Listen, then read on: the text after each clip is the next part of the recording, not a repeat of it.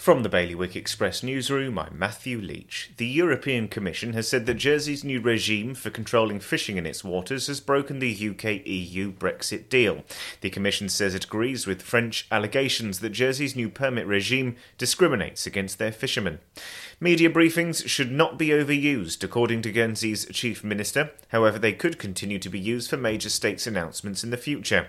The states of Guernsey made use of digital media to relay information during both lockdowns.